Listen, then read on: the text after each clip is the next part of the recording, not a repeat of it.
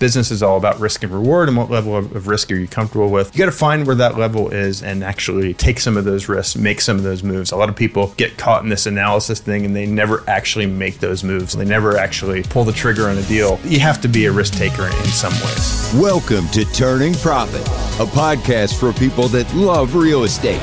Learn the business models and skills that professional real estate investors use to make money and build wealth. Visit turningprofit.com for a wealth of investor resources. And now, here are your hosts, Pete and Heather Reese. Welcome to the Turning Profit podcast. Heather, it's so great to be here once again. I know. I think this is going to be a great episode. Before we even get into it, a lot of times people are asking like, okay, you know when you send that first mailing and then it's kind of like, it's hurry up and wait? Yes. Hurry up and wait. What should I do during that time? We've talked about other things you can do, but today's episode, I think, is going to be really good for people to go back to during that time period. Yes. And kind of fine-tune everything that they're going to do. And also maybe even before you even get started. Mm-hmm. Or once you've reached some level of success and you want to like redefine it and take it to the next step. Yeah, I think it'll be applicable to people in many different stages of their land flipping business. And I get asked this a lot. And I felt it was kind of good to put our thoughts down on paper and then kind of cover this topic very specifically. So that topic is, what does it take to be successful in the land flipping business? Right. And this is more like holistic, almost like in the sense that it's not a black and white, you know, you have to do this or whatever. This is kind of like your mindset and other things that you can kind of consider that will spur your success. Yeah. So what we'll do, we'll cover that topic today, but we will also get into some questions from our community. Yes. That's kind of one of our ongoing segments that we do here on the podcast. And if you've been living under a rock, or if you've never listened to this podcast before, you'll know that our land flipping community is found at landconquest.com. And it's free to sign up. Just a very easy sign up process. There's a bunch of orange buttons on that site. You just press one of those orange buttons. You add your name, email, and I think you can type a bio at that point. Blood just type. Quick bio. Yeah, no, we don't need the blood type. Exact pinpoint anymore. Location. We took that off. I think of all the ridiculous things that people ask you, like joining things. It's like, no. Well, Heather, you know the story, but I think this is funny. Like when I was, one of my first jobs, this is actually my second job. My first job, I was a busboy at a restaurant, but the same resort, I was 14. At that same resort, they had a pool, you know, and the people would come and stay at this resort and everything. And I always wanted to be, I was like, I want to be a lifeguard next. So that was, I did the lifeguard training and everything. So when I got that job, then they had this real kind of analog procedure for the towels there. Like it was a checkout sheet and everything. Isn't that so funny though? How many times even to like this day that people, they have like these weird procedures like for these these towels. Like what are they really going to hunt people down? Like, I don't know. Maybe they did. Go on. Maybe they did. But anyhow, this sign out sheet. And then you get very bored as a lifeguard at these pools. You're sitting there for hours at a time. Lucky. And then, sometimes there's just a couple people in the pool, maybe people doing exercises. And it's boring for the most part. But I put these extra columns on that sheet. I put blood type. I put, you did? Yeah. And I think that's where you get this from. No, I did that when I worked at the bank. Oh. I was messing with somebody one time that was opening a new account and I wrote blood type. Oh, okay. So we both like to harass people, I guess, and when we're bored. And I was, I was young and not very smart. I put social security number on it. Oh my God. And people actually filled it out. Is that what it was like in 1953 when you were a kid? Yeah, back in the 50s. Yeah.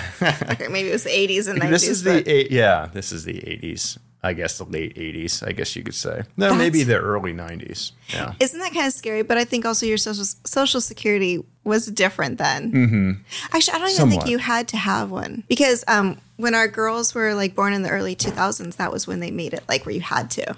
So maybe people like legit thought it was just like the way that, that you were going to keep track of it. Maybe. And the blood type, maybe if like they got blood on the towel, that they would do a test and determine who did. I don't know. That is crazy. But I kept this thing going for days too. And I, in hindsight, I'm surprised I didn't get fired over something like that. You should have. Yeah, the only time I got close to getting fired was when I got a raise because I was supposedly doing a great job. And I told my best friend, who was also working with me there, I didn't come around and tell them, but he pressured me. I said I got a raise or something like that, which was my first mistake. I shouldn't have told him that. Right. And then he pressured me to tell him how much my raise was because he didn't get the raise and we started at the same time and everything. And then I told him, and then he goes and he tells my manager, "Hey, Pete got a raise. Can you give to this? Can you give me a raise to that also?" And then the manager, he called me into his office and, read me the riot act about how you're not supposed to disclose your I don't think it's like that anymore, though, because now I think you're they're like that can't be used against you. Right. It's supposed to be more transparent. Right. It was a different time, and I learned a lesson from it, but anyhow. No, you haven't. You do our income reports online. You've learned nothing. Oh, okay. That's true. That's very true, Heather. Didn't even think about that. That's funny. Man. But while you're talking about income reports, that's one of the things that I really spend a lot of time on each month. In fact, this weekend, I've got to be spending probably a day or two writing up the income report and actually filming the content for it. So that's a good time had by all. Not really, but I was like, really? But I do like getting that content out there. I think it's super valuable if you never checked those out before. You just go to turningprofit.com. Each month, I do a monthly income report where I share all the details, all the financial details, and other details about our land flipping business. It's like how much revenue we did, how much profit we did that month, every deal we did, what we bought it for, what we sold it for, how much profit we made on those deals. And notes that you felt about that what property. I learned, what went well, what didn't go well, and just kind of talk about the deal and how it all went down. But I think it's super valuable because you can kind of see what's possible, what kind of deals are out there, so you can do them yourself. Well, some people, that's how their brain works. I like to see like numbers and stuff like that. So that would be helpful to me. Like, okay, we could do this, or let's beat them. If I was someone looking at that, I'd be like, okay, I'm going to do better than Pete Reese. Yeah. But also if you're the type of person like you, that's like, okay, what is possible? And I mean, since the internet started, we've gleaned so much information from people sharing on the internet. Even if you don't specifically say something, not because you're not saying it, but just because like you don't think to say it, people can piece things together that you don't even think to say with all this information. So if that's the way your brain works, this is like, I don't even know, like invaluable. I always mess that up. It's invaluable. It's invaluable. Yeah. Yeah. There would be no value you could put on this because it's just that valuable. Yeah. Hopefully, or if you're just nosy, right? Yep. I know people are nosy. Hopefully you can take it and run with it and really do some big things. And to go kind of off on another tangent, I remember another story. I remember when we were doing, you were doing really well with the blogging and you had tons of people approaching you about the blogging and wanting to learn how to do it themselves. And you were on me about like, hey, why don't you come work with me and we'll really, we'll start an education business and really do well with it. And I just I had the thought in my head, but I was always into real estate, and that was just kind of my lane that I stayed in. And you like blew me off every single time. Well, I didn't blow you off. I just didn't really see a clear path to make it happen. And then I remember, I think it was a Saturday morning, you were in your room on the computer, and I was in my office on the computer, and you sent me an email or something like that at the time, and you're like, hey, check out this article. And it was an article about someone else that was, they were doing kind of the education. They were selling an online course, and it detailed kind of how much they were making, which at the time I thought was like tremendous. They were making, I don't know, $30,000 to $50,000 a month or maybe something like that just from selling these courses. And I was like, as soon as I read that, I was like, suddenly Pete had the idea like, you know what, we should do this. Yeah, if they could do it, I know I could do it too. Right, I know. It's just that, and that's why I think that you put so much effort into this, because the way that you think, you needed to see that. You needed to see like, okay, this is actually possible. I still remember that. I was like, kept saying Pete, and you were like, but I also knew you needed to mix things up a little bit. We were traveling a lot, and I thought you're really good at that kind of stuff. And also your education products that you create, that might have been stuff from my brain, but it was the delivery of it. Everyone has said like that it was super smooth, like it was really absorbable, it was actionable, all that kind of stuff. So it was kind of a natural thing. You've already sold millions of dollars in education products, so when you put out did we even talk about that yet? Oh, the training program? Yeah, the training program for really. Land. I was harping on you to do that for a long time. I was like, right. You've kind of really dialed this in. This would be something that would be invaluable for others. And then you made the decision not to charge for it, just to give it away for free, which then people are like, oh my gosh, aren't you scared about competition? And we're like, no. So tell us about it, and then why you're not worried about competition. Like, I mean, we're not doing this from like, we're doing it in a space where we'll make money. Right. Yeah, we'll definitely make money, and the way, that one quote from John F. Kennedy, which I heard later is maybe not by him anyhow. It's a rising tide raises all ships, I think it is. And pretty much that was kind of my thought, like we'll put this information out there, but I know that we're going to benefit on it. And people say all the time, oh, well, there's always a catch or nothing's for free. You hear all those phrases like that. This is honestly, legitimately, it is 100% free. You don't have to pay us for anything. We didn't hold back on anything. Nothing. No, everything that you know up to this second is in that. Yeah. And we paid tens of thousands of dollars to actually get that whole training program produced professionally and things like that. Because we're not video editors. No. I mean, we could, but it would be slide designers or any of that kind of stuff. We paid a lot of money to get it all up and done right. What's it called? Oh, it's called Land Conquest. And obviously, you will find that in the Land Conquest community that we talked about, and you'll see it in there for free, just under the classroom tab. Yeah, and some people are going to just take it, run with it, go through it all, and that's perfect. And then some people will realize, wait, we have other things that we offer that supplement that, and that's how we would make money. Exactly, yeah. And those things are, and some of them are not up and running yet, but this is kind of part of the roadmap, as I guess you could say. Mm-hmm. First of all is the Partner with Pete program.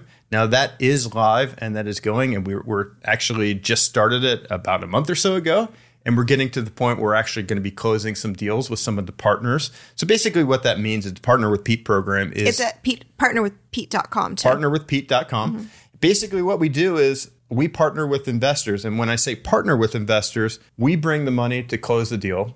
The investor partners, they find the deal. They bring it to us, submit it to us. If it looks like a deal, I say, hey, okay, we're going to do it. And then what happens is I kind of have our team take over from there, do all the due diligence, hire the photographer, anything we need to do to confirm that it's a good property. We close on it by sending our own money. And then we handle the resale process, coordinating with agents and everything that goes along with that, and get the thing sold. When it sells, we split the profits 50-50. Very simple. The investor brings the deal, as long as it's a deal, and we say, hey, we'll go for it and fund this deal. We take it and do everything else from there. There's no downside to the investor. If we were to lose money or something like that, we're not coming back on the investor, and it doesn't matter how long it takes either. Right. We're just trying to mitigate all the common things that are out there so pretty much it's if you go through our program or you know how to flip land, you find a really good deal. You're like, great, I want to do this, but maybe you don't have the money to fund it, or you want to use that money elsewhere to do more advertising. Exactly. More mail or whatever. Or whatever the reason. So we'll be your money partner is what it is. Mm-hmm. We'll take care of all that. But we go beyond that because there's money partners out there for anything in this world, but we go beyond that in the sense that you get to use our team to do all the due diligence. We take over from there. Right. So it's a way better value. So partnerwithpete.com. Okay. So that's the first thing.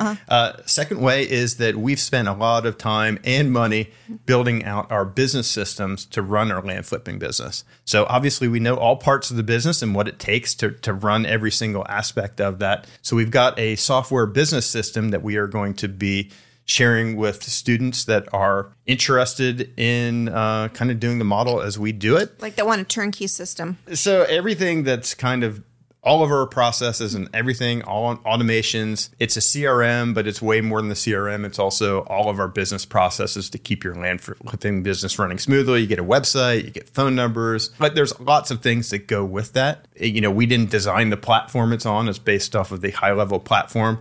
But it's all the customizations and everything else that goes with that. There's going to be a separate community. There's going to be constant improvements and things that we're going to be doing there. And it'll be customizable for them too. Exactly. Like if you create some sort of thing that you think this would be good, we'll implement that too. That's coming soon. So we're working very hard on that. Our whole thing is especially Pete's perfection. So he doesn't release it till it's absolutely as close to perfection as possible. So that's the slow rollout here. And then the third thing? Yeah, the third thing is a mentorship program. So I get asked that all the time. And obviously time is kind of what's limiting me at this point. But we're working on building out a mentorship program where, we'll be able to kind of build a community of really serious people that are really serious about building their land flipping businesses and growing it to huge levels. And obviously I'll be involved in kind of... Hey everyone, just a quick reminder that you can join our community for free at landconquest.com. Inside, you'll get all the resources, training, and support for building a thriving land flipping business. Once again, that's landconquest.com. All right, enjoy the rest of the show. That, and there'll be a lot of accountability and and goal setting and lots of things involved with that. But so that program's not built out. That's kind of the last thing that we're working on, but coming soon. So I know, that it won't be cheap, but it'll be for those that are, it'll be worth it. Yeah. And we recognize that is something that is like sorely missing. There's some out there that just don't deliver. And that's where you're going to be like, okay, this is serious. It's for people who truly no excuses. You're going to meet your goals. That's right. Okay. That's right. So now that we've got all that out of the way, I like that you even have the Land Conquest shirt on today. Yeah, this is my new Land Conquest shirt. Yeah, I've got a hat too. So what I'm actually going to do is I'm going to start having me wear the hat. Yeah, do you want to wear the hat next time? No. Oh, okay. T-shirt? No. But what I'm going to do is I'm going to start ordering these, and then we're going to kind of give them out for participation in the community. So, oh, that sounds fun. Yeah. So. Okay, well. You're going to be the shipping person. Oh, Are I you am. okay with that? Yeah, I'm not good with follow through, so good luck with that. No, I can handle that. I'm just not a T-shirt person. Yes. Can you get me a dress that says Land Conquest? Sure. Okay, that'd be funny. Like one that just has Land Conquest, like high fashion right there. Right, I know, taking it to the next level. Well, we'll see. So, what is the title of today's episode? How to be successful in the land flipping business. Okay. Yeah, or what it takes to be successful in the land flipping business. We'll probably try different titles to see what works best, but something along those lines. That's the working title. Yeah, that's the working title. Okay, that sounds good. So I guess you go through this whole thing. Oh, we didn't even talk about current events because I don't want to talk about it. Okay, we won't talk about current events. I'm kind of over it. It's just the same stuff recycled. Yeah. It's not really current events, but it's another special announcement related to the Land Conquest thing. I've gotten some questions about people that want to go through the training program, but they really don't have time to sit in front of their computer and watch these things. So we are almost done with getting it audio only and actually uploading it to Spotify and Apple Podcasts and things like that. So maybe by the time you watch this, it'll be available. So if you just search for Land Conquest on there, it should pull up the full training program that you can just listen to on there. That's amazing and that reminds me of something else. I don't watch videos. Right. My attention span, I just can't do it. But I am a big podcast person. I love to listen to them. So for me, that's pretty exhilarating. But if you are somebody who likes videos, you should check us out on YouTube, Land Conquest, it's Turning Profit on YouTube, correct? Yeah, Turning Profit, at Turning Profit. At Turning Profit. Because if you're listening to this online, if you're listening to it on a podcast, it's more dynamic. There's more video, dynamic. There's added stuff. So yes, you get to check out my new T-shirt. Right. And if you're watching this, but you haven't followed Turning Profit, just hit the follow button. Yes, subscribe, you mean? Whatever. Yes. Anyhow, Anyhow, now that was my big current. I didn't even know. Like that was news to me. So I guess that was current news that I enjoyed. Thank you for that. Yep, and also the transcripts are almost done too. So we've got everything transcribed. So and I like to read. If people would rather read it rather than listening to the videos, or do the same. I know some people like watching the videos and reading it at the same time to retain things better. I think that's a Gen Z thing too. But I mean, everyone learns different ways, so I think that's perfect. Yeah. So. All right, so let's get into it. So what does it really take to be successful in the land flipping business? Well, I guess you have to define success. Pete gave me notes and he even printed them for himself. So I think this is hilarious. But because the funny thing is, this is exactly what I would have said. If you said, what does it take to be successful? I would have said to you exactly, well, what is, define success? What does it mean to you?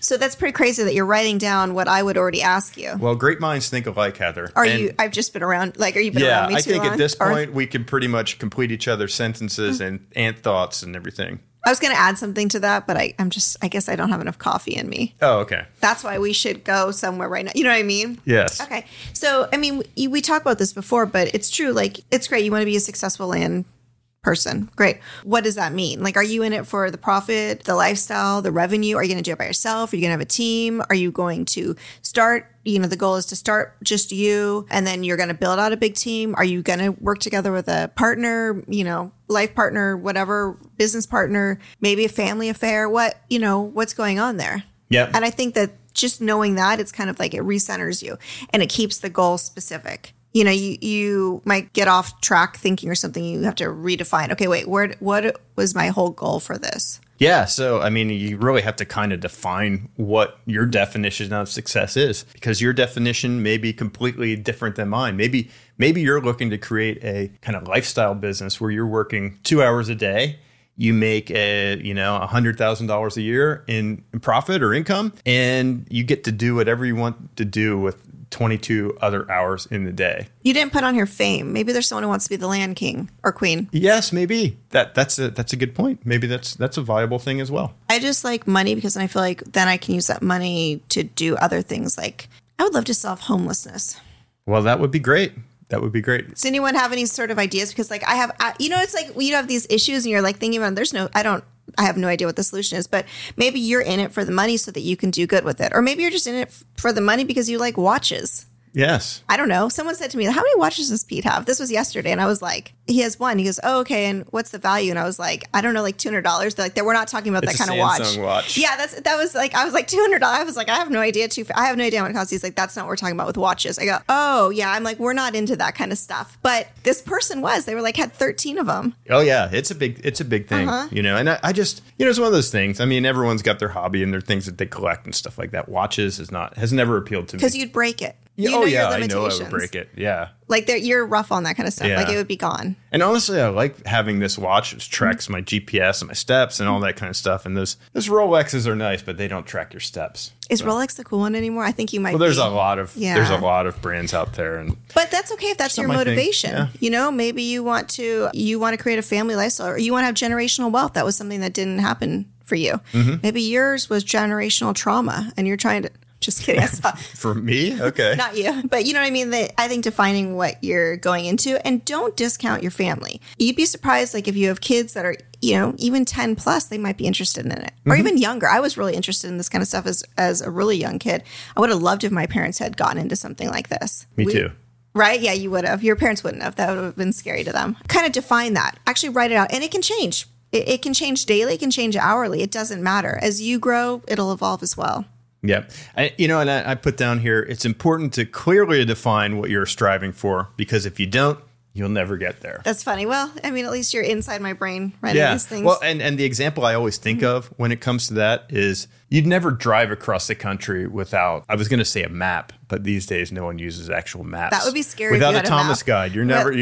Gotta know those. What are the grid map for where you're going? Yeah, but you wouldn't drive across the country without a GPS or Google Maps or something. You just how would you get there? It would just be kind of dumb luck, and maybe that the 10 will take you pretty far. But so you need to have that roadmap in order to actually get to your destination. And are we going to take it even farther? You don't need to know exactly how you're going to get there. You just need to know the direction, right? Right. So, but once you have that figured out, do the reverse engineering. Like, let's say I'm in it for the money and lifestyle. So I want to work 2 hours a day and I want to make $1 million a year. Mm-hmm. That might be tough, by the way, but we'll just go with that, right? You want to reverse engineer that. How do I need to spend those 2 hours every single day to make that happen? How many deals? Like if my average deal is, I don't know, $100,000 a deal, right? In actual profit. Okay, good. Then I just have to do 10 of them. So now I know I need to do 10 of these a year and I have 2 hours a day to do it. And what are the actual steps that I need to do to make it happen? I bet you could figure that out. It would just be a matter of, you'd need to leverage. You'd need to build a team. Mm-hmm. You would need to... right, that's true. You would need to focus all your efforts on only those higher end deals where you could make $100,000 per deal. I mean, it's definitely doable. You got to figure out how that would be done and then put that plan in place to make it happen. Right. I was thinking like not even taking into account like having the team. Mm-hmm. My instinct, and I think maybe a lot of people do too, was, okay, there's no way that I could do that. But you're right. I could do that if I just hired the right team. Yeah, hire the right people. And I don't think we talk about this enough too, but if you have a retirement account, like maybe if you're late to savings for your retirement or whatever, taking a section, if your retirement account allows for it, and doing deals in your retirement account. Like we should do a whole episode just on something like that, because that's an invaluable tool. I hear a lot of people our age, older, even younger, that, I don't know, when I was younger, retirement savings, it did not seem like an important thing to do. I mean, I knew when it you're was. young, I mean, it's like retirement, 40, 50 years away? I know. It was just like, no. And I think that it's important to have a happy medium, but maybe if you're starting later or you just really want to retire early, this could be the way to do that as well. Build that retirement account up. And we should do a whole episode on that. Or FIRE. Right, the FIRE movement. Oh yeah, free financial independence, retire early. Yeah. I'm hearing a lot of people switching from FIRE to just financial independence. That's always been for me. From FIRE to FI? Yeah, exactly. The FI. I mean, FI has always been kind of that thing, and then FIRE and stuff. Actually, if I had to pick something that I was really in it for, it's the financial independence. Because if you're financially independent, it doesn't matter. You call the shots. It doesn't matter what happens. Right. Yeah, exactly. Yeah. And that's freeing. You know, it's freeing in a lot of ways. You can keep working because you like to. You can take a job that maybe fulfills you in a different way than just money. You could take a leave of absence. You could do whatever, you know? Okay, so I think we've harped on that because I could go off on a million different tangents. There's lots of tangents, yes, but that's okay. We go off on tangents here at Turning Profit Podcast. Okay, so we've talked about kind of the motivation, defining it, your success, meaning, you know, so that you can stay motivated, kind of have a plan to go where you want to go, where you want to take it, all that kind of stuff. What are the characteristics of a successful land flipper? Okay, let's go into these. And I just, you know, I'm sure there's more, but these are the things that I've noticed that really come to mind for when I see other successful land flippers. First of all, persistence, or being persistent. That can kind of come across in a number of different ways, but I always think of it as putting deals together with all parties. You know, like if you're persistent and you're not going to just kind of give up at the first sign of any resistance, you're going to find a way to make it happen.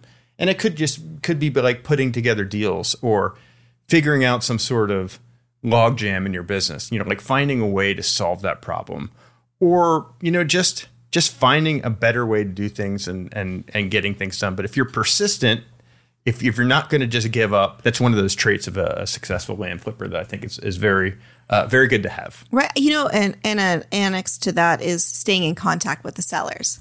Yeah. This has happened a couple times where people have lost deals because they don't stay in contact. Yep. Just because you get a sign doesn't mean anything. Right. You know, you need to say, okay, now we're doing escrow. Now we're doing this. Now we're doing that. We're getting close, you know, because if you drop the ball, they think that you're a goner and they'll just take a goner. That's horrible. Right. They'll sell it to someone else. Yeah. Being good at communication, being comfortable, keeping it going. Yeah. And then consistent. Yeah, consistent. This really shows up in the lead generation side of things. I always say that the easiest thing to do to be successful in this business is just be consistent with getting your mail out. And if you use some other method in order to generate your leads, you need to be consistent with that as well. Set a number that you are sending out at specific intervals, you know, every single month or every 2 weeks or whatever the case is, but you're sending that out like clockwork. You have to be very, very consistent. And if you're going to be the type that sends out a batch here and there, or just every once in a while, or whenever you realize you're slow, you're going to have a real hard time excelling in this business. So a lot of this stuff is not rocket science, but it's kind of hard to be consistent. So I know that's an area where people struggle. So if it's an area where you struggle with the consistency, then you just need to bring on some sort of assistant to help you with that consistency. Or maybe your partner or something is better in that area and make that their thing. So someone in the business needs to be ultra consistent to make that happen. I'm not, organically consistent in a lot of ways. I get overwhelmed with other projects and I'll just kind of my brain goes that way. So something that I've learned too is just using a calendar and breaking it down, and you're going to have to hold yourself accountable. Like if it says today is Tuesday, the whatever, you have to do what it says on that calendar. And it says you have to approve the merge, or you have to pay for another batch, and you have to choose an area, whatever, break it down, so that it's manageable. Because if your brain is the type that gets overwhelmed or you follow shiny things, if you break it down into tiny little steps and you only have to do half an hour a day, it's totally different than spending 6 hours on one day where you're going to be this is too much, I'm out. And then you also know what the important stuff is to be consistent with as well. Right. If it hits your calendar. So if I need Heather to do something, I'm going to put it on your calendar from now on. Blocked. Block. I've got access to your calendar, so and you're not afraid to use it, right? And your laptop too, if I need to. Yeah, I know that's the real thing. I leave my laptop so you could just sneak in there. Figure out how you work best, and this is just for anything really. Actually, they say in driving, be consistent. Don't be friendly or something like that. Like if you come to a 4-way stop and you got there first, you should go, because then you confuse all the other 3 people, right? I think that as long as you understand how your brain works, you're going to be more successful. If you're better in the evening, do it in the evening. If you're better in the morning, get up in the morning and do the hardest thing first. What's that? Swallow the frog, or eat the frog, or eat that frog. Eat that frog. A lot of that kind of stuff. So just know what you're good at, know what you're not good at. And if there's some things you get to, like you were saying, that you just are, you're not good at it, it's going to be a struggle. Hire someone to help you do it. Yep. It's better to spend that money. And a lot of people hate spending money on that. I could do it. Yes, but you won't. Are you looking to scale your land flipping business quickly? Well, we're happy to present our new cutting-edge system built specifically for land flippers. Take a look at the Land Conquest Business System today, and you'll gain full access to a customizable pre-made website, CRM, dedicated phone numbers, text automations, 24/7 support, and more. It's basically a business in the box. Go to software.landconquest.com to learn more. Be honest. Yes, be honest with yourself. And then what? Willing to take some risks and go for it even if things are not perfect. So is that for me? Because I don't like taking risks. I think you have to take risks. You in didn't this deny business. that it was for me. That's awesome. I didn't say it was for you. I just think that it wasn't for you. But I do see this commonly happening. Successful land flippers are, they're willing to take a chance. Things are not going to be perfect. Even if you're looking at a certain deal, you're never going to be 100% sure. There's always that layer of doubt in your mind, like, what if, So and it's true. Something could happen. Something could happen. Yeah, it's rare that two pieces of land are exactly the same unless you're dealing with subdivision comps where you're dealing with the lot right next door or something like that. But then that takes away the reward. Yes. If it's exactly the same, it's less harder. likely to be. Harder to get those deals and stuff like that. So, with these rural properties, they're never exactly the same. There's a little bit of risk involved. If you get it for a great price, it lowers that risk considerably, but you have to be willing to go for it. And another thing where that comes into play is sending out the mail. So obviously, as a whole, we know that the more mail we send out, generally, the more deals we get. So we know that we're going to be outlaying that money. And there's a risk that we send out a big batch of mail and we get no leads from it. It's possible, but it's very, very unlikely. And the other thing about it is you gotta kind of be willing to take some of those risks to get the reward. So business is all about risk and reward and what level of risk are you comfortable with. But you gotta find where that level is and actually take some of those risks, make some of those moves. A lot of people get caught in this analysis thing and they never actually make those moves. They never send out the mail. They never actually, pull the trigger on a deal. So you have to be a risk taker in some ways. Right. And if that's not your natural thing, like it's not for me, you need to mitigate it with as much information as possible. Take that all in, make the best educated decision you can make, but then don't get that, decision paralysis. Yep. And just say, okay, I am going to take this much money at this time. I'm going to make this decision by this date. It's going to be this amount and I'm going to do it. Right. And I'm going to know that sink or swim, I'm going to keep going. Sink or swim, that's horrible. Can't sink and swim and keep going. But you're going to learn something even from the losses. You will. And hopefully you don't really have any. So yeah, and I'm not saying don't go for bad deals or any of that. I mean, don't just go ahead on any deal. Like you got to be right. You got to know that it's a deal, and deep down you'll know if it's a deal or not. And that's the other thing too. Don't make a deal that's not a deal. Oh yes, don't do that because you're like, oh, it's that's a scarcity mindset. I have this deal, it's not great, but I don't have any other deals.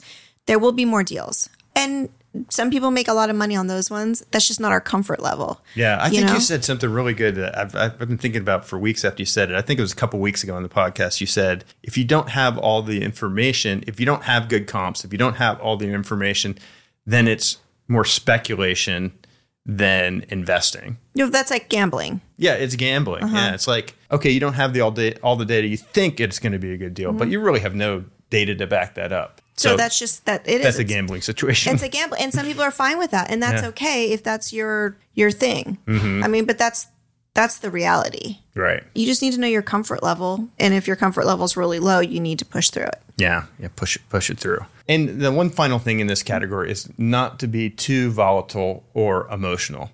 Now, I know it's really easy to do. Something goes poorly, you have an issue that comes up, and it's really easy to get all worked up about that and get angry at the other side and react quickly, something like that. But you have to always keep in mind that it's a business and this will pass. The best outcome generally is by staying even keel and trying to figure out a solution to the issue, whatever those circumstances are. Yeah, it's not personal, and people get wrapped up in that, even though I might be talking to you and you might say something to me about a situation.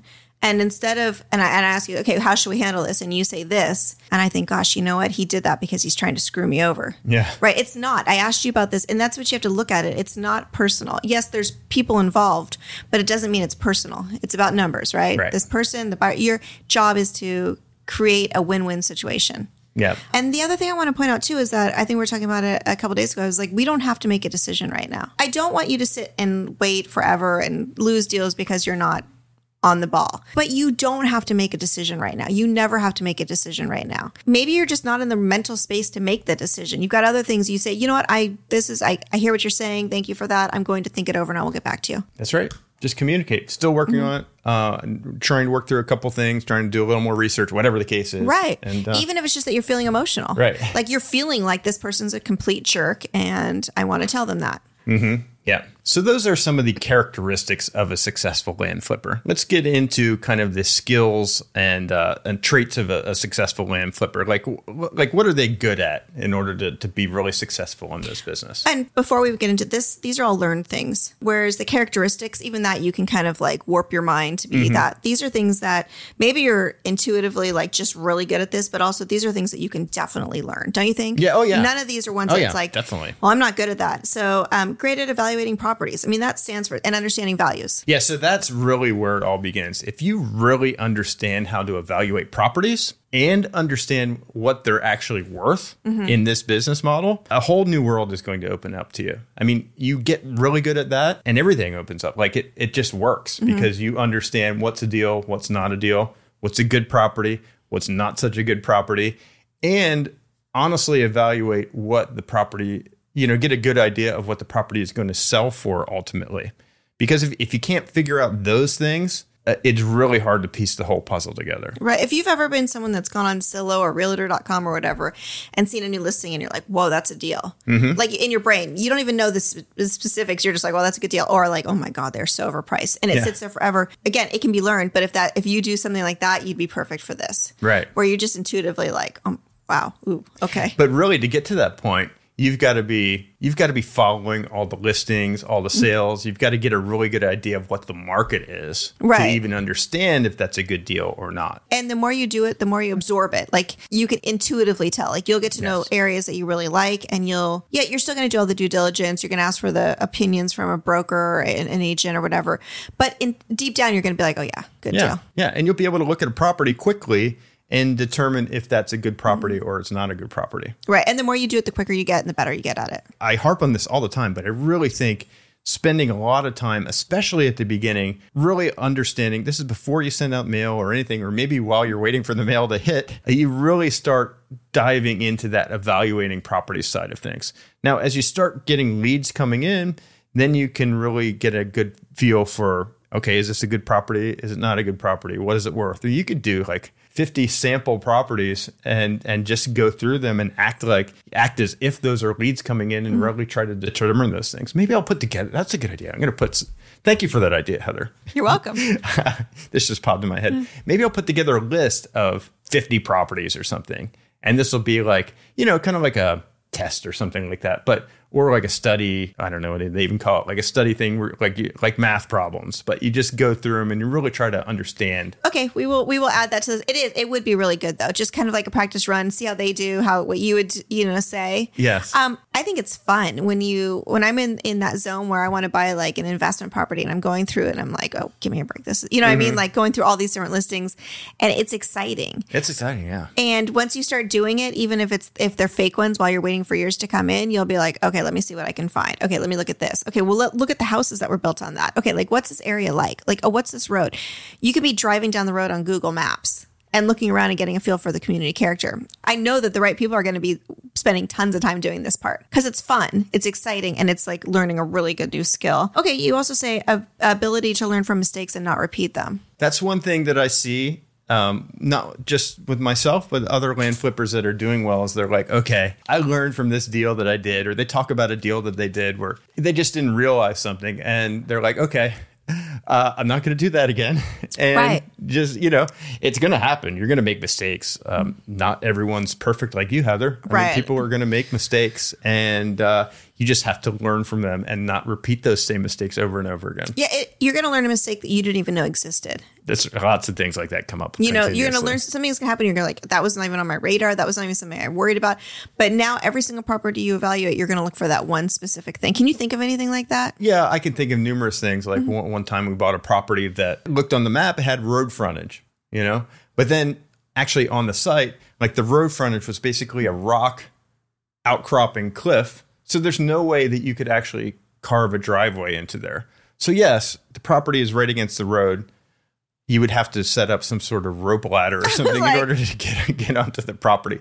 And what happened was we bought the property. It took us forever to sell, and we didn't make any money on it. We didn't lose money on it. But we didn't make any money either. Right. And what was the whole point? When you're buying the properties, always try to buy them at the price that if you had to dump them. Yeah. Dump them. I don't know. That's horrible. Be conservative with your evaluations and not be overly aggressive. Yeah. And don't chase things down too, right? Right. So I put that on there, conservative with your values. And not evaluations. Evaluations. You don't have to be conservative with your values if that's not your thing. Yeah. Anyhow.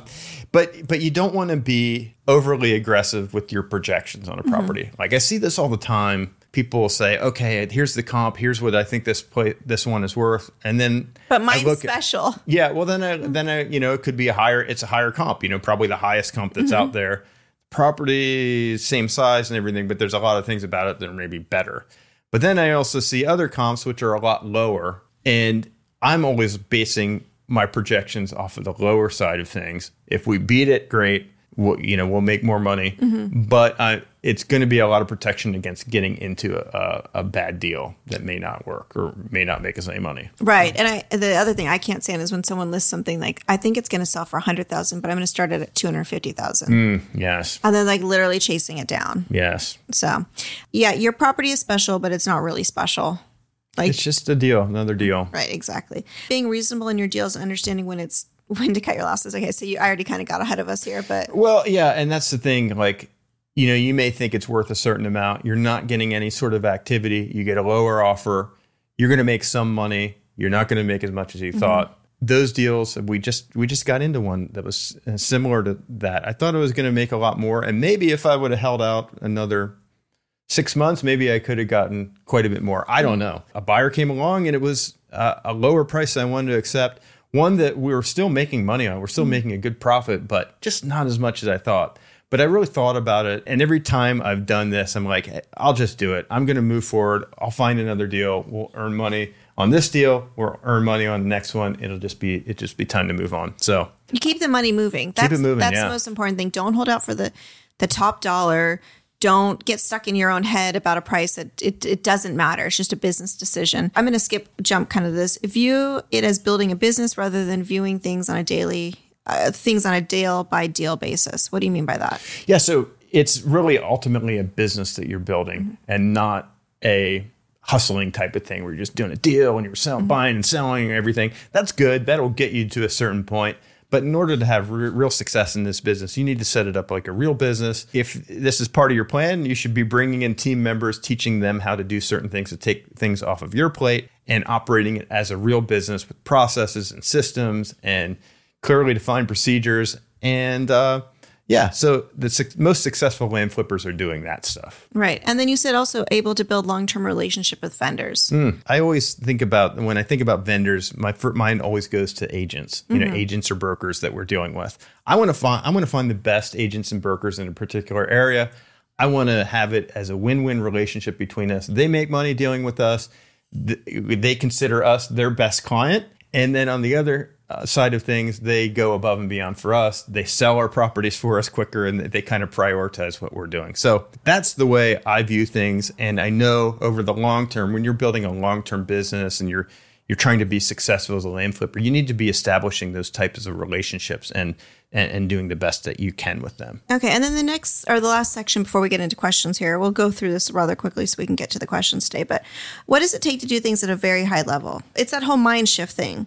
You need to be willing to delegate and build a team. Always searching for the A players. Yeah. You got to be searching for those people to bring onto your team. They're not just someone to fill the role, not your sister's boyfriend's cousin that needs a job. Don't hire people just because they need a job. Right. Hire people because they'd be really good at the job that you need help with. That's a hard one to learn because we've done that. We've done that a bunch of times. Someone's like, guilty. Yeah. I know. Yeah. And it's not fair for them because you're trying to force them into a position that it's not the best for them. It's not fair for you because you're pretty much you might as well just be giving them money. Once you learn what kind of these A player type people are like to have on your team. They can basically take some minimal direction from you and basically really take things to the next level beyond what you can think of or come up with yourself. There's no way for you to be an expert in all these things. No. There isn't. Sorry. And if you think you can, you're lying to yourself. There's no way. If you really understand yourself and you try to optimize everything, you'll realize, gosh, I just suck at that part. I should find someone who's really good at it. Yeah. And then once you start doing that, you're like, whoa, this was really dumb that I tried to do it all. It's just a control thing and it's hard to do. You need to always be learning and always improving. Yes. I'm continually learning in this business. All these deals that we're doing, we're going into new areas. We learn local customs of certain areas and things to watch out for. And so I'm always learning. I'm always in these different land flipping communities and networking with other land investors to try to learn as much as I can, because knowledge really is power when it comes to this. And evolving. You're taking that information, you're looking for signs. You're, like if the market started just going up like crazy, you would evolve. Right. If the market were to drop, you would evolve. Be on the pulse of the market, but evolve with it. That's the companies that are long lasting. There's no reason that Blockbuster isn't Netflix. Yeah, they should have been Netflix. Right. And Sears should have been Amazon. Right, exactly. They had the catalog. They had all their stuff. They controlled the world, right. In that world. And they just didn't evolve. Right. So learn, improve, evolve. Right. Okay. Consistency. This is huge. Everyone has a good day. Everyone has bad days, right? We're not talking about on like the cellular level. We're talking about you need to consistently be doing the things that move your business. No ups and downs, like less volatility when it comes to that. And just stay the course. Stay the course. And some deals you're going to make a boatload of money, and some deals you're going to not make as much money. And then you're going to average that out. That's a consistency too. Understanding that some deals are great, some deals aren't, whatever. Some months are great. Some months are not so great. So in fact, with us, we just recently went through this. We just had our best month ever 2 months ago. Last month was one of the worst months we've had in quite some time, but we still made our money and we still did well. But over time, things will be consistent, and you just got to keep in mind that it's you're doing that upward trajectory, and there's going to be some, Well, you look at it monthly and I look at it quarterly. So I don't really see that. Okay. I see but it's also important to look at that as the whole evolving kind of thing. Is if you had multiple down months, you're okay, I need to change something. Right. I need to make a change that gets us back on track. But it's funny because you say that but then on track to have another best month. It's like, yes, you know what I mean? True. It's just, and it's a lot of it is just a closing and buying cycle and a mail cycle. Yeah. And all that kind of stuff. Systematize everything, most importantly, the lead generation process. That's why we have the business system. Yep. Beyond a CRM, it's not just that. It's got all these other things. It's accessible from so many different people. It's intuitive. It's easy to use. It has all the features that we need to keep track of everything. As you grow in your business, you'll realize that there are things that need to be systematized over time. And if you systematize those things, then things will kind of work on autopilot and kind of become a lot smoother over time. Do you have a great deal under contract? Well, submit it to partnerwithpete.com. The Partner with Pete program is a deal funding program where we will actually use our funds to complete the purchase of the property. We will do every other step of the process, including the due diligence, the transaction side, the marketing side, and the transaction on the resale side. And when all the dust settles, we will split the profits 50-50. There is no downside for you as an investor, only upside. So once again, go to partnerwithpete.com, submit your deal there, and let's get it funded. And then continually track your progress and numbers, and this applies to each department. So I look at it as a whole, and like I said, quarterly. I mean, I look every month, right? Actually, every day. But I look back on trends for monthly. But in the actual breakdown of the different departments, you like to do the monthly as the overhead thing. Yep. But everybody on our team is looking at it like per team member down to even that level. Right. So it's important to take it on the actual job level, or not job, but the task level almost. So I use a whiteboard. I think it's a very valuable tool. Every time we close a deal, things I mark it on there. So just keep track of my progress. It's like a visual thing, but other people may have different methods to do that. But tracking your progress, I think, is very important. Yeah, and know how you like to track it. That's another thing to point out. Be growth focused and not satisfied when you hit a certain level. You've never got that feeling of I've made it. The last thing that I want to mention is you really want to be growth focused and not thinking I made it. So don't get into a place where you're like, I made it, whatever. And get complacent. I mean, we've all made that mistake. I mean, you can feel like, wow, I made it. I'm feeling good. But not to the point where you let everything slip. Like, don't get comfortable. Yes. Never get comfortable. I think that's what you mean. Yeah, that's a great way to put it. Okay, you ready to get into questions? Let's do it, Heather. Question time. Rapid fire questions. Yes. Okay, so Mike says insurance company serial dialers. And I was like, what? Why are you giving this to me, Pete? But after one of my recent campaigns, my business line blew up with medical insurance phone calls. Laughing face. A clever landowner thought it would be funny to submit my information, my name and number to an insurance hotline. Hi, Mike. After your recent inquiry about health insurance, you may qualify for one of our most affordable plans, blah, blah, blah. I must have blocked 25 plus numbers from my phone. I receive close to 10 calls a day for the next couple of weeks. Talk about an aggressive sales force. I need to hire these people to call back my leads. All the calls were from the same area code as my mailer. I wish the owner would have let me know. They were maybe upset. I don't know. It kind of trails off there, but I would have complimented their antics. Oh, okay. He's saying like, I wish that the owner had let me know who this was because I would have complimented it. Well played, whoever you are. I didn't acquire any land from that mailing campaign, but I do have 27 insurance policies now. I thought that post was so funny. It made me think back We had someone do something like that, right? Yeah, someone was really upset that we sent them stuff. So then they filled out these forms online. Leaf filter is one of them. You ever see those leaf filter commercials where they're saying, it's too dangerous to be on that ladder? Someone filled out our information for those, and then I started getting calls from a leaf filter and emails and all this stuff, and then a number of other ones associated with that as well. So because they probably sold it to like a bunch of other ones. Yes. So I just had to chuckle. I thought it was funny. That's why I wanted to highlight that. But it is, some people get offended when you send them letters or offers in the mail. It's seriously so offensive to get a piece of love mail. Like I don't know how, Yeah, and that's why we have this category in our community. We call it hate mail, but, to just kind of highlight and make light of some of these people that respond and are upset with the mail that we send them. So I thought that was funny. That's why I wanted to put that in there. It is funny. So does it help if it doesn't go to your cell phone and it, like when we send offers, we don't have like your cell phone number on there? Oh, yeah. We have a business number and it gets answered by a call answering service that we hire for that. Right. So it would be an instant, like, you've reached a call answer, sir. You know what I mean? Like, there's no insurance need here. So that's kind of something that would be good to start from the beginning, having something like that. Or a number that's not your cell phone, like where you could. Yeah, you never want to give out your cell phone number on these letters, even if it forwarded to your cell phone number, but you don't want to directly put that on the letter. Yeah, because people have a lot of time on their hand and a lot of misguided whatever. Okay, so Dell says, use mailing third party or do it yourself.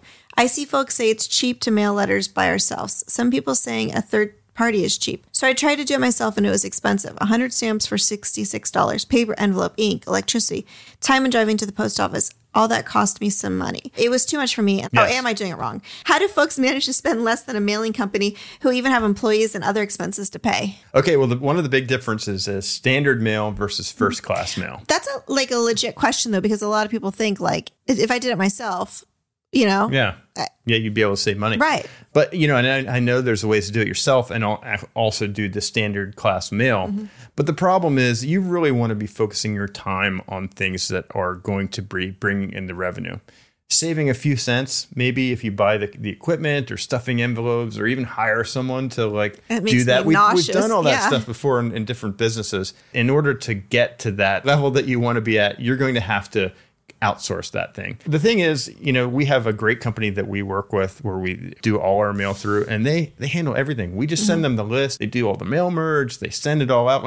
We're not licking stamps or we're not licking envelopes and putting stamps on these things and writing out. You don't want to be doing that. There's too many other things to be worried about that are going to be better uses of your time. So it's not worth it in my opinion. Go back up to you should be spending your time learning to evaluate properties. Yeah, that's what you should be doing. Yes. It's going to be negligible when you really consider all of it. They're going to get better prices on the paper, on the ink. They're going to have a computer. You don't have to invest in equipment. It's just don't do it. Yeah. Okay, Peter says, not you. Peter. Another Peter. The listing with an agent versus without for comps. Why is it important when collecting the data for comps? Pete, as I understand, takes only into consideration the sold listings with clearly defined brokerage and agents.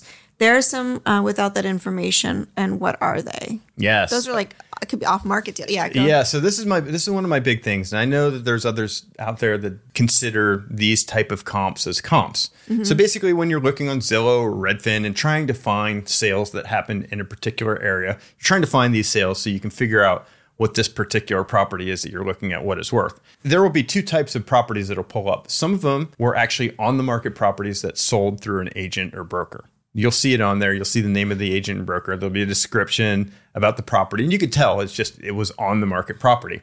Then there's others that will show up on there that have no description. They don't have any, unique pictures or anything. Maybe like a street view from Google or something like that. But it doesn't have the actual photos of the property. So you could tell that it's an off-market deal. That data is pulled from just basically the county records, sales that happen in that particular county. I don't consider those comps unless there is absolutely nothing else to base your decision on, because you really don't know what the situation is. It could have been a family sale, like someone selling something to your cousin, to your brother. Are you going to charge them full retail on a situation like that? Probably not. Not if you're a good person. No.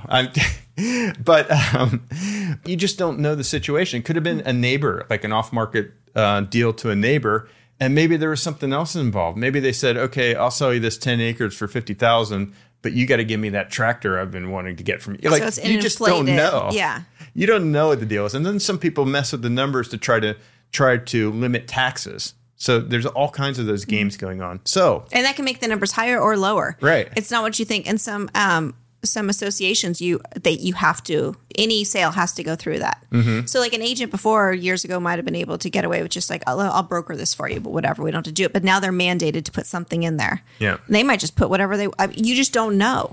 Yep. So I'm a big believer that really you should only be looking at the on the market deals as your actual comps. Right. Because the market sets the price. Right. People forget that. It's not that I think the property is cool. It's not that me, mom, and papa had it. It's, you know what I mean? And so I think it's uber valuable. It's not because I think that those trees are really pretty. No, it's what will the market bear? What will the market pay? And that's the truest form. Yeah. Okay. And Doug gives us a little picture of a post office truck. Okay. And he says, standard mail versus first class mail, does it matter? Okay, yeah, and this is kind of going back to the other question. Standard mail versus first class mail. I've never sent first class mail because it's probably almost double the price of standard mail. But I've heard lots of different investors that have tried that. Let's start with what is the difference. There's one big thing. Yeah, one big thing is that in standard mail, if it's undeliverable, they'll send it back to you. Or I think they'll also forward it, right? Or forward it. Yeah, maybe they'll forward it if there's a forwarding on file. Yeah, that's a good point. Right. So you get those two things. However, I don't think it really makes it like I'm the person who opens our mail. And so I started really thinking about it. Like, I can see now what's different as standard versus whatever. And it doesn't, if I'm curious, I will open it. I don't throw away pretty much anything unless I know for certain what it is. So I think the other people are the same thing. I think a lot of people are thinking, well, does it look bad? That's their first inclination. Like, does the stamp look better than just the stamp? I mean, the stamp versus the stamp, you know? Don't you think that's like the biggest? Yeah, definitely. You want to get your mail opened. The letters that we send kind of look like it's a business correspondence. Looks like it's something important to open. It's with standard mail. Honestly, if there was a stamp on that type of letter, it would be weird because it's those ones with the window envelopes and, so it looks like it's a legitimate thing that they should open.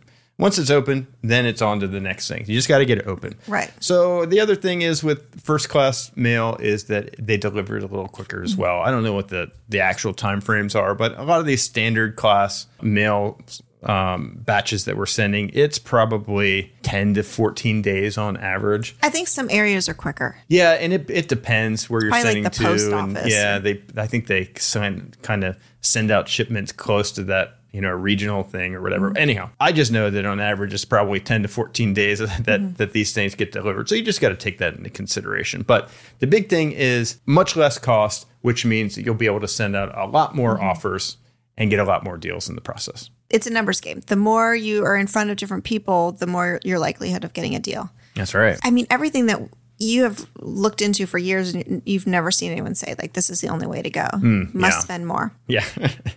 Don't do it. Yeah, don't do it. Yes.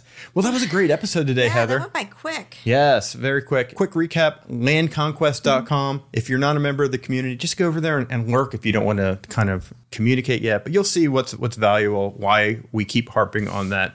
Turningprofit.com, that's where all the income reports are at. You can go back through, I think, 20 past months or so of these different income reports. You'll also see on there where I spent a lot of time. I did this video where I talked about the 50 first deals. So 51st deals are the actual 51st land flipping deals we did. And I go into, it's a screen share. I'm kind of going through all these slides of like, hey, we bought this property for this amount. We sold it for this amount. Here's the number of acres. Here's what happened on this deal. So spend a lot of time going on through that. So definitely check that out too. If you're interested in this business, trying to see what's possible, you'll see exactly how we started it. And our progression, like started at this and got to that. Where can everyone find you socially? Reese Peter. That's Instagram. And I believe I'm the same on Threads, although I've only posted one thing on it. I got a system. I'm putting a system in place to start posting on there as well. And then on YouTube at Turning Profit. And also we're on TikTok, and I just post these videos, and I'm not much of a TikToker though. Yeah, that sounds good to me. Okay, well, we'll be back next week, right? Next week. We'll see you then. Bye. All right. Bye. Ready to start turning profit yourself? Head to turningprofit.com to step up your real estate investing game. See you on the next episode.